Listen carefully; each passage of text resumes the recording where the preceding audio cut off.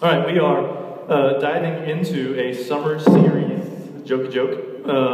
summer series into also a joke, into 1 Timothy. It'll be about a 9-week series, and by about a 9-week series, I mean it'll be a 9-week series that will, Lord willing, we're praying, be our last series in this building before we go back home. And hopefully we don't make it through the entire series before we go back to our building, 608 Aurora, but we'll talk more about that at the members' meeting. All right?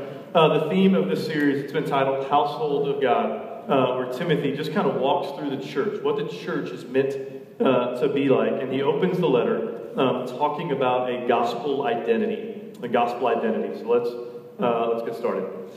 Stephen Covey is an author, or was an author, professor, speaker. He's probably best known for his book, Seven Habits of Highly Effective People. In the Harvard Business Review, in an article he wrote on management, he's got some really, not that I read Harvard Business Review, don't let me mislead you, all right, I'm not that smart. But in there, he's got this really brilliant insight into humanity. It's simple, but it's brilliant. This is what he says, specifically about how we form identity, identity being meaning, worth, value. He says this: whether people learn it from their family, school, or athletics, many people establish an identity by comparing themselves with others. So let's read that again. Many people establish an identity by comparing themselves with others. So here's what Covey looked at. This is what he saw. He just looked out at humanity. This is secular author looking at the world, saying, how does the world work? And he noticed that men and women, we form meaning, we form identity in comparison to one another. And we find it in comparison to one another. And underneath this observation that Covey has of humanity is an innate, foundational question that you were born asking. It's the question of who am I? It is a fundamental, foundational question that everyone in this room was born asking. Who am I? And Paul's writing this letter to Timothy because false teachers came into the church. False teachers came into the church and they were asking the question, who am I? And they were answering it in a way that was misleading, that was distorting the scriptures, because there's two ways to answer this question. One way gives you an identity by comparison, right? An identity by who I am relative to you. The other way gives you a gospel identity. And so we're going to see Paul unpacking a gospel identity here in this text, verse 1. And it's not on the surface. The question they're asking is not on the surface. And so we'll see it when we get to it. Verse 1. Paul, an apostle of Christ Jesus, by command of God our Savior, and of Christ Jesus our hope, to Timothy, my true child in the faith, grace, mercy, and peace from God the Father and Christ Jesus our Lord. Now, one of my favorite things in the Scriptures, is the introductions to the letters. And so I'm about to do something I don't want y'all to ever do, right? I'm gonna, for the sake of time, move on. I don't want you to ever do that, right? I want you, when you read an introductions in the Scriptures are rich with theology and emotion. For example, in this little introduction right here, do you notice it calls God our Savior? Then he talks about our Savior, calls the Father our Savior. Mic drop, right there. For the second time, I'm going to keep going. Verse 3. As I urged you when I was going to Macedonia, remain at Ephesus, so that you may charge certain persons not to teach any different doctrine. Now this is, I've already mentioned it, but this is why the letter to 1 Timothy was written. It was written because there was a church in Ephesus that got planted. This church in Ephesus that was planted, at some point after it was planted, false teachers came in. And now Paul is saying to Timothy, go and stay there to counter the false teachers. And in Paul is a incredible case study in the Bible. If you, I know I say this a lot, but I'm going to say this one again. If you're in here and you feel like, man, I just don't know that I belong. Like, I don't know that I belong in this room right now. You need to know about the life of Paul. Paul was a man who murdered Christians, who ended up writing much of the New Testament. If the grace of God is for Paul, it's for you. It's for every one of us in this room. But Paul saying to Timothy, hey, you go and you counter these false teachers. And in a typical Paul style, in many of his letters, if he's writing to respond to false teaching, he wastes no time. Like he is not a, hey, I get it, you kind of think this, you think, I understand, let's just kind of have an adult beverage and talk about it. He just is a direct man when it comes to false teaching. And in typical style, he gets right after it up front in the letter. In verse 4, he takes us into the content of their teaching. Verse 4, so charge certain persons not to teach any different doctrine. Verse 4, nor to devote themselves to myths and endless genealogies, which promote speculations rather than stewardship from God, that is by faith. And so the two things he says in here, right, that they're devoting themselves to. What does he say? Myths, endless genealogies. The myth is, fable of God. It's just what Paul thinks of the content of their teaching. All right, it's a nonsense fable. And then he says endless genealogies. And the endless genealogies, this is where Paul begins to take us into the content of the teaching of the false teachers. And it says, but it said that they were utilizing these genealogies because, listen, in first century Judaism, genealogies played a pretty particular role. It played a key kind of societal, social role that you could look into your genealogy. They would look into the scriptures even, and that they would see a genealogy looking for a bloodline, looking for to establish I belong to this tribe or I belong to this family name. Now, here's why sometimes the Bible disconnects a little bit, but we need to understand the Bible. In our culture, we get very little identity, very little meaning from our last name, right? So I've been here 10 months now, and I've talked to all of you almost, and I've said, man, tell me about yourself. Not one of you has said, I'm a Barker, or I'm a, well, not that you would say that, that's my last name, but I'm a whatever, you fill in your last name. No one has ever said that. I've yet to have anyone say that to me. Now, if my son says that, I'd be one proud man. He's not going to say that. But if he did, I'd be in. But here's what you do say. I say, man, tell me about yourself. And you say, I went to A&M. No, do not whoop in here, all right? Because let me tell you something I don't get. I don't get, like, burying a dog, facing the goalpost, and being proud of that. It doesn't make any sense to me, all right? Okay, I feel like I just offended all of you in here. I'm not pro A&M. I'm not anti-A&M. I just don't get A&M, all right? But whatever. But you say to me, I went to A&M, or I went to Florida, or you say I'm a lawyer, or you say I'm married, or you say I have kids. No one has ever said I have my last name. Some of you have said to me, I'm an Apple guy. I don't get that one either, but you said it, all right?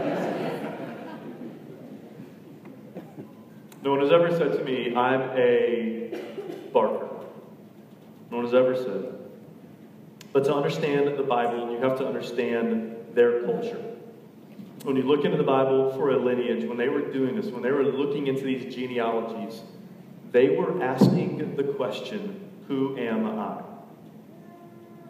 That was their equivalent of I'm an Aggie or I'm a you name it. That was them asking the question, who am I? That was them looking for identity. That was them looking for meaning, purpose. And like I said, we don't use endless genealogies, but we do use work. Right? We do use I'm a lawyer, I'm a you name it. I'm an engineer, I'm a teacher. You pick it, we use it. We use family, right? I'm pregnant, I'm a husband, I'm a spouse, I'm a whatever. We use our circumstances. This is one I think that is incredibly prevalent in our community, our little family right here. We use life circumstances to create identity for us, right? So we say, I'm single, or I'm married, or I'm sick. One of the greatest temptations I've had in my life. If you're new to Sojourn, a couple of years ago, I had an exceptionally minor cancer. I have a knife wound on my neck. I say I got stabbed by a 40-year-old white guy who was a surgeon in downtown Dallas. Right? Some of y'all just got that. And in that window of time, I found this incredible temptation to find meaning and identity in sickness. What was I doing? I was looking to circumstance, trying to find meaning, identity, and purpose for my life. All of us do it. All of us do it. And if you want to know, what's the who am I answer to your life, ask yourself this. Ask yourself this. What's the one thing I want people to know about me? What's that one thing? There's a lot of things you can know about me. What's the one thing? I had a friend in Dallas. We lived in Dallas for 8 years. I had a friend in Dallas named Don Dent. Incredible guy. I loved Don. My wife loved Don. Don was in his 40s, stable in the community there in Dallas. He's passed away of brain cancer since then. I don't know if it was brain cancer, actually. It was cancer. And Don had a lot of dinners with my family, a lot of Uncle Tony's, I think was the name of the Mexican restaurant we would go to with my wife and kids. It was we loved it, Don. One time I said to Don, I said, "Hey Don, what's the one thing you want people to know about you?" And he said that I'm gay. And I said, "Why, Don? Why would you want them to know that?" And his answer, "It's who I am. It's who I am." What is the thing that you would answer that question with where you say, "It's who I am"? That's your answer. That's driving identity in your life. Paul knew this was no different for the first century church. He knew that there was misplaced identity that they were being led into, and he also knew that there was a way to look into the Old Testament. There was a way to look into the Scriptures and to look at life and to see a genealogy, that didn't lead to an identity of comparison, a flimsy, flippant identity of comparison. But there was a way to look into the Scriptures and to see a genealogy that led to a concrete gospel identity. And he's already said it. It was in verse 4. It's in this little phrase, stewardship from God. Stewardship from God that is by faith. Now, the stewardship from God, this phrase is used 2 other times in the Scriptures. And so if we want to understand what this stewardship from God is, we let the Bible define the Bible. It's kind of a basic DNA. How do you interpret the Scriptures? You let the Scriptures interpret the Scriptures, right? And so both times it's used pretty much the same. And so we're going to pick Ephesians 3 and read through this and let this tell us what this stewardship from God in Timothy is. Verse 1, "For this reason I, Paul, a prisoner for Christ Jesus, on behalf of you Gentiles, assuming that you have heard of the stewardship of God's grace." Now, in the Greek text, it's the same wording, same stewardship, same God. Stewardship of God's grace that was given to me for you. All right, so what is the stewardship? Verse 3. "How the mystery was made known to me by revelation, as I have written briefly. When you read this, you can perceive my insight into the mystery of Christ, which was not made known to the sons of men in other generations." Other generations, that's Old Testament. "As it has now been revealed to his holy apostles and prophets by the Spirit." The mystery is that. Listen to this.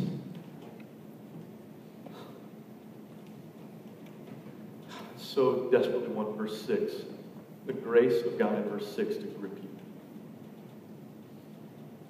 This mystery is that the Gentiles are fellow heirs, members of the same body, and partakers of the promise in Christ Jesus through the gospel. The stewardship of God is that you can look into the Old Testament and you can see the mystery of Christ that was revealed to the generations, that grace would be brought to the Gentiles. This is the stewardship of God, the grace of God in Christ Jesus found in this unfolding lineage that led to Christ. That's why Romans 9:5 says that from Israel, according to the flesh, is the Christ. So have you ever noticed the Bible's not opposed to genealogies, right? So how does Matthew 1 begin? It begins with a genealogy. But where does that genealogy terminate? What does it unfold into? It unfolds into Christ. We look into the Scriptures so that we can see Christ. And this is what Paul was wanting for the church in Ephesus. It's what I think he wants for us. That when we look into the Bible, I mean, if you want to learn how to interpret the Scriptures, you have to know this. The Scriptures are incredibly practical, incredibly applicable to our lives. In 1 Corinthians, it talks about the Old Testament and what happened to Israel in such a way that it would lead us away from the idolatry that led them down the roads it led them down. But here's the first question that we don't ask. When we look at the Scriptures, we don't ask, who am I first? We look into the Scriptures and we say, who is Jesus? Who is God? That's the first question we ask when we look into the Scriptures. And when we do, when it's the first question we ask, we see that Christ had an identity. Christ had an identity as the promised Savior, as a son doing his Father's will, that he had an identity in his lineage to the Father. And when you are in Christ, his identity becomes your identity. When verse 6 from Ephesians has gripped you in the grace of God in Christ, you become this heir of Christ. When you are in Christ, his identity becomes your identity. And this stewardship that we receive by faith, from faith, through faith. Rankin Wilborn, wonderful. I've mentioned it before to you guys. Incredible preacher out in LA. No one knows about him in our Strand. But I think one of the great gifts to the church, a great gift to my soul, it's really the one guy that I podcast with any kind of consistency. So he said, let me give you a definition of faith. Finding your identity in Christ. You want to define what faith is? It's finding your identity in Christ. And then verse 5, what does it look like? How do we receive this identity? What does it look like for this faith to be put on display? Verse 5, the aim of our charge is love. Love that issues from a pure heart and a good conscience and a sincere faith. So what does identity in Christ look like? It looks like love. Love makes faith visible. It makes our identity in Christ visible. But here's the thing. It's not any love, right? Because all of us love someone or something. Every one of us in this room. There's no one in this room devoid of love. Right? Now some of you are like, man, you don't know my childhood. Okay. There's no one in here who hasn't been loved by someone who doesn't love someone or something.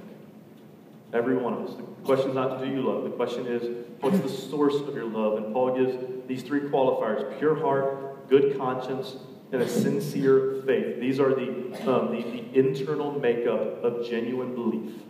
The internal DNA, if you will, of genuine belief. Good conscience, pure heart, sincere faith. And because the stewardship is by faith, from faith, and he bookends it with sincere faith, I want to glance into this word, sincere. It means integrity, authentic. It's that in your faith there's a complete lack of deception. There's a complete lack of deception in your faith. It means that you genuinely believe what you say you believe. And I think this is probably our biggest danger. Our biggest danger in our context, right? In our Western American context, is that we can say that we have faith, but it not be a sincere faith. Right, that we can say I believe, but not actually believe. I think that one of the great dangers in our context is that we can have enough church in our life to think that we don't need Jesus. I think that we can have enough church in our life to think that we don't need Jesus. And this should be a warning to all of us. This should be something that resonates with us. It should resonate with me. I should hear that. I should sit here and go, I need to be on guard. That needs to be a warning to me. The scriptures say that we're redeemed and reconciled if we hold fast till the end, stable and steadfast, not shifting from the hope of the gospel. That we should hear this warning that Paul would lay out for us. It should be a heart check to all of us. Verse 6, let's keep going. If it's not a heart check to all of us, we're in danger of falling into the category of people in verse 6. Certain persons, by swerving from these, have wandered away in a vain discussion, desiring to be teachers of the law, without understanding either what they are saying or the things which they make confident assertions. Confident assertions is kind of, I think Lecrae has a song about this, right? Doesn't he? about you say anything authoritatively and we believe it these days, right? It's not new. Right? It's not new. This is a first century problem. By the way, these confident assertions sound believable without knowing anything about what it is that we're talking about. Some of you are like, amen, and some of you are like, that's, ouch, that's me right there. We have to remember the original question. The original question these false teachers are asking. They're looking in, they're asking, who am I? And now he moves on from genealogies, and now he's holding up the law. These false teachers holding up the law, the Old Testament law, and saying, do you compare? Like, do you live up? Here is a moral standard. Do you live by this? So either identity, law keeper, or law breaker, saying you're one of them.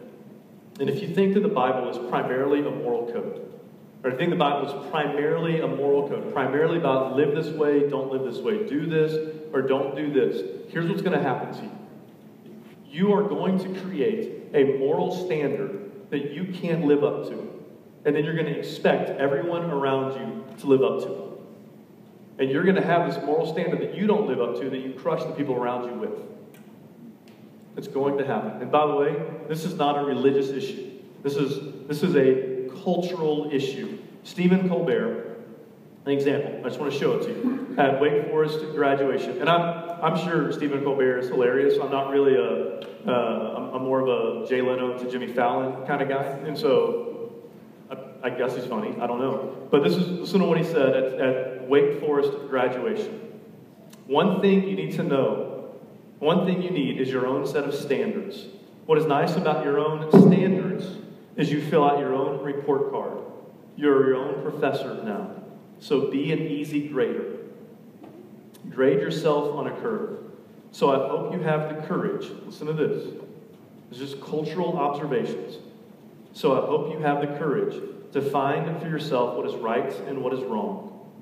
And then, please, expect as much from the world around you. Try to make the world good according to your own standards. So what is he saying? He's saying the same thing that the teachers in the first century were saying. They were saying, use a moral code, find a moral code, be easy on yourself, but expect everyone else to live up to it. It's crushing. It's crushing for you. It's crushing for the people around you. This is not a religious issue. This is a human issue. And it's why Paul, in chapter 4, is going to call the false teachers insincere, right?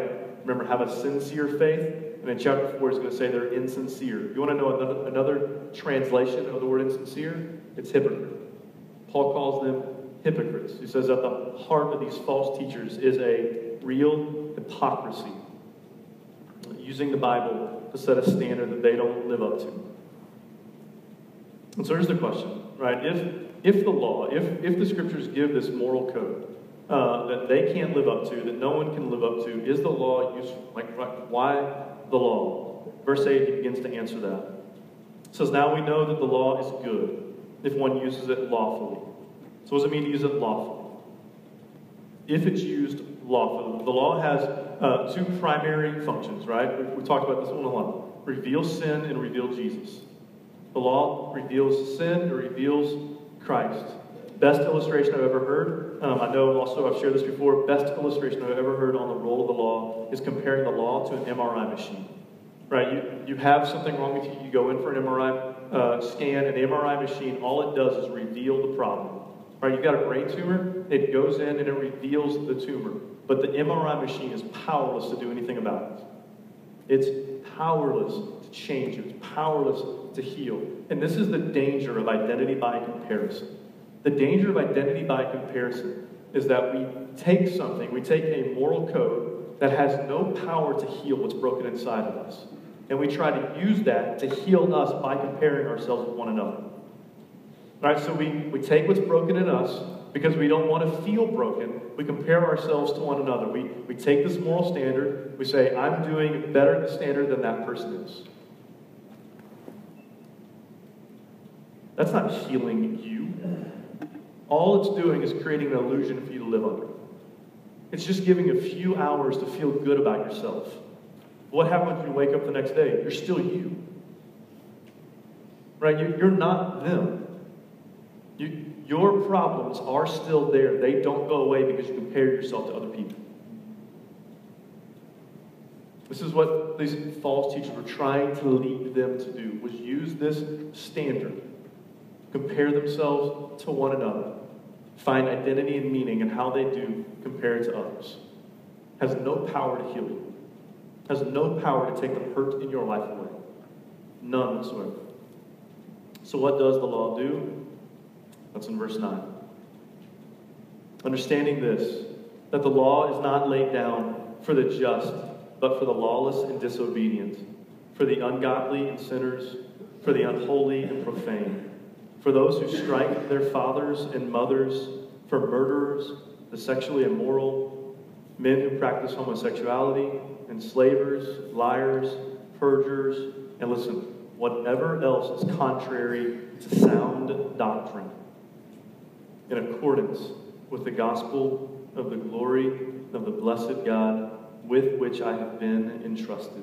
So here we have the law revealing sin, revealing Christ, revealing this category of sin, revealing the gospel of the glory of God. Paul gives this really long list that included lying to murder. That in and of itself could be a sermon by itself right there. And he ends with what is contrary. So the law reveals this long category of sin. And then he says, whatever is contrary, and I expected him to say, to morality. But he doesn't. He says, to sound doctrine. Side note, for Paul, there's no dichotomy between what you believe and how you behave. Right? You say, I believe this and I live like this. Paul's going to say that you don't believe this. It should be, you want a gospel challenge in your life right there? Look in the mirror with that one.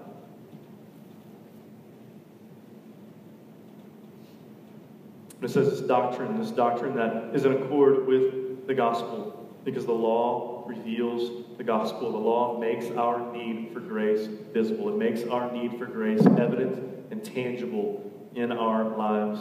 And so all of us in this room have two choices. Right? We can follow the leading of the false teachers. We can pursue an identity by comparison. Right? We can keep pursuing identity in who I am, what I do, where I went to school, how I live up to the moral standard I think God wants me to have. And compare ourselves to one another, make ourselves feel better about ourselves, or we can pursue an identity, a gospel identity, an identity in who Christ is and what Christ has done. Because here's the glory of the cross. The glory of the cross is that all of your failings to live up to the law are fulfilled by Christ in his life and in his death. And because of what Christ has done, we can have a received identity, an identity in him, where his identity becomes our identity. It's your choice. One, you live under the constant weight of what people think of you. One, you live under a consistent weight of what people think of you. Or the other, you live in the freedom of what Christ has done for you. It's your choice. And so we've titled this series in Timothy, we've titled it The Household of God. Because it's within this household. It's within this household that Paul is going to describe in 1 Timothy that a gospel identity is both formed and fostered. And so we're gonna take off. We're gonna look into the foundation, right? The foundation where our gospel identity gets formed, and then from there is going to build some walls. We're going to talk about the structure of our house, because it's within that structure that our gospel identity gets fostered. That we might, as a people, as a community of men and women, that we might pursue a received identity, that we might pursue a gospel identity, and might learn to live in the freedom of it. Let's pray.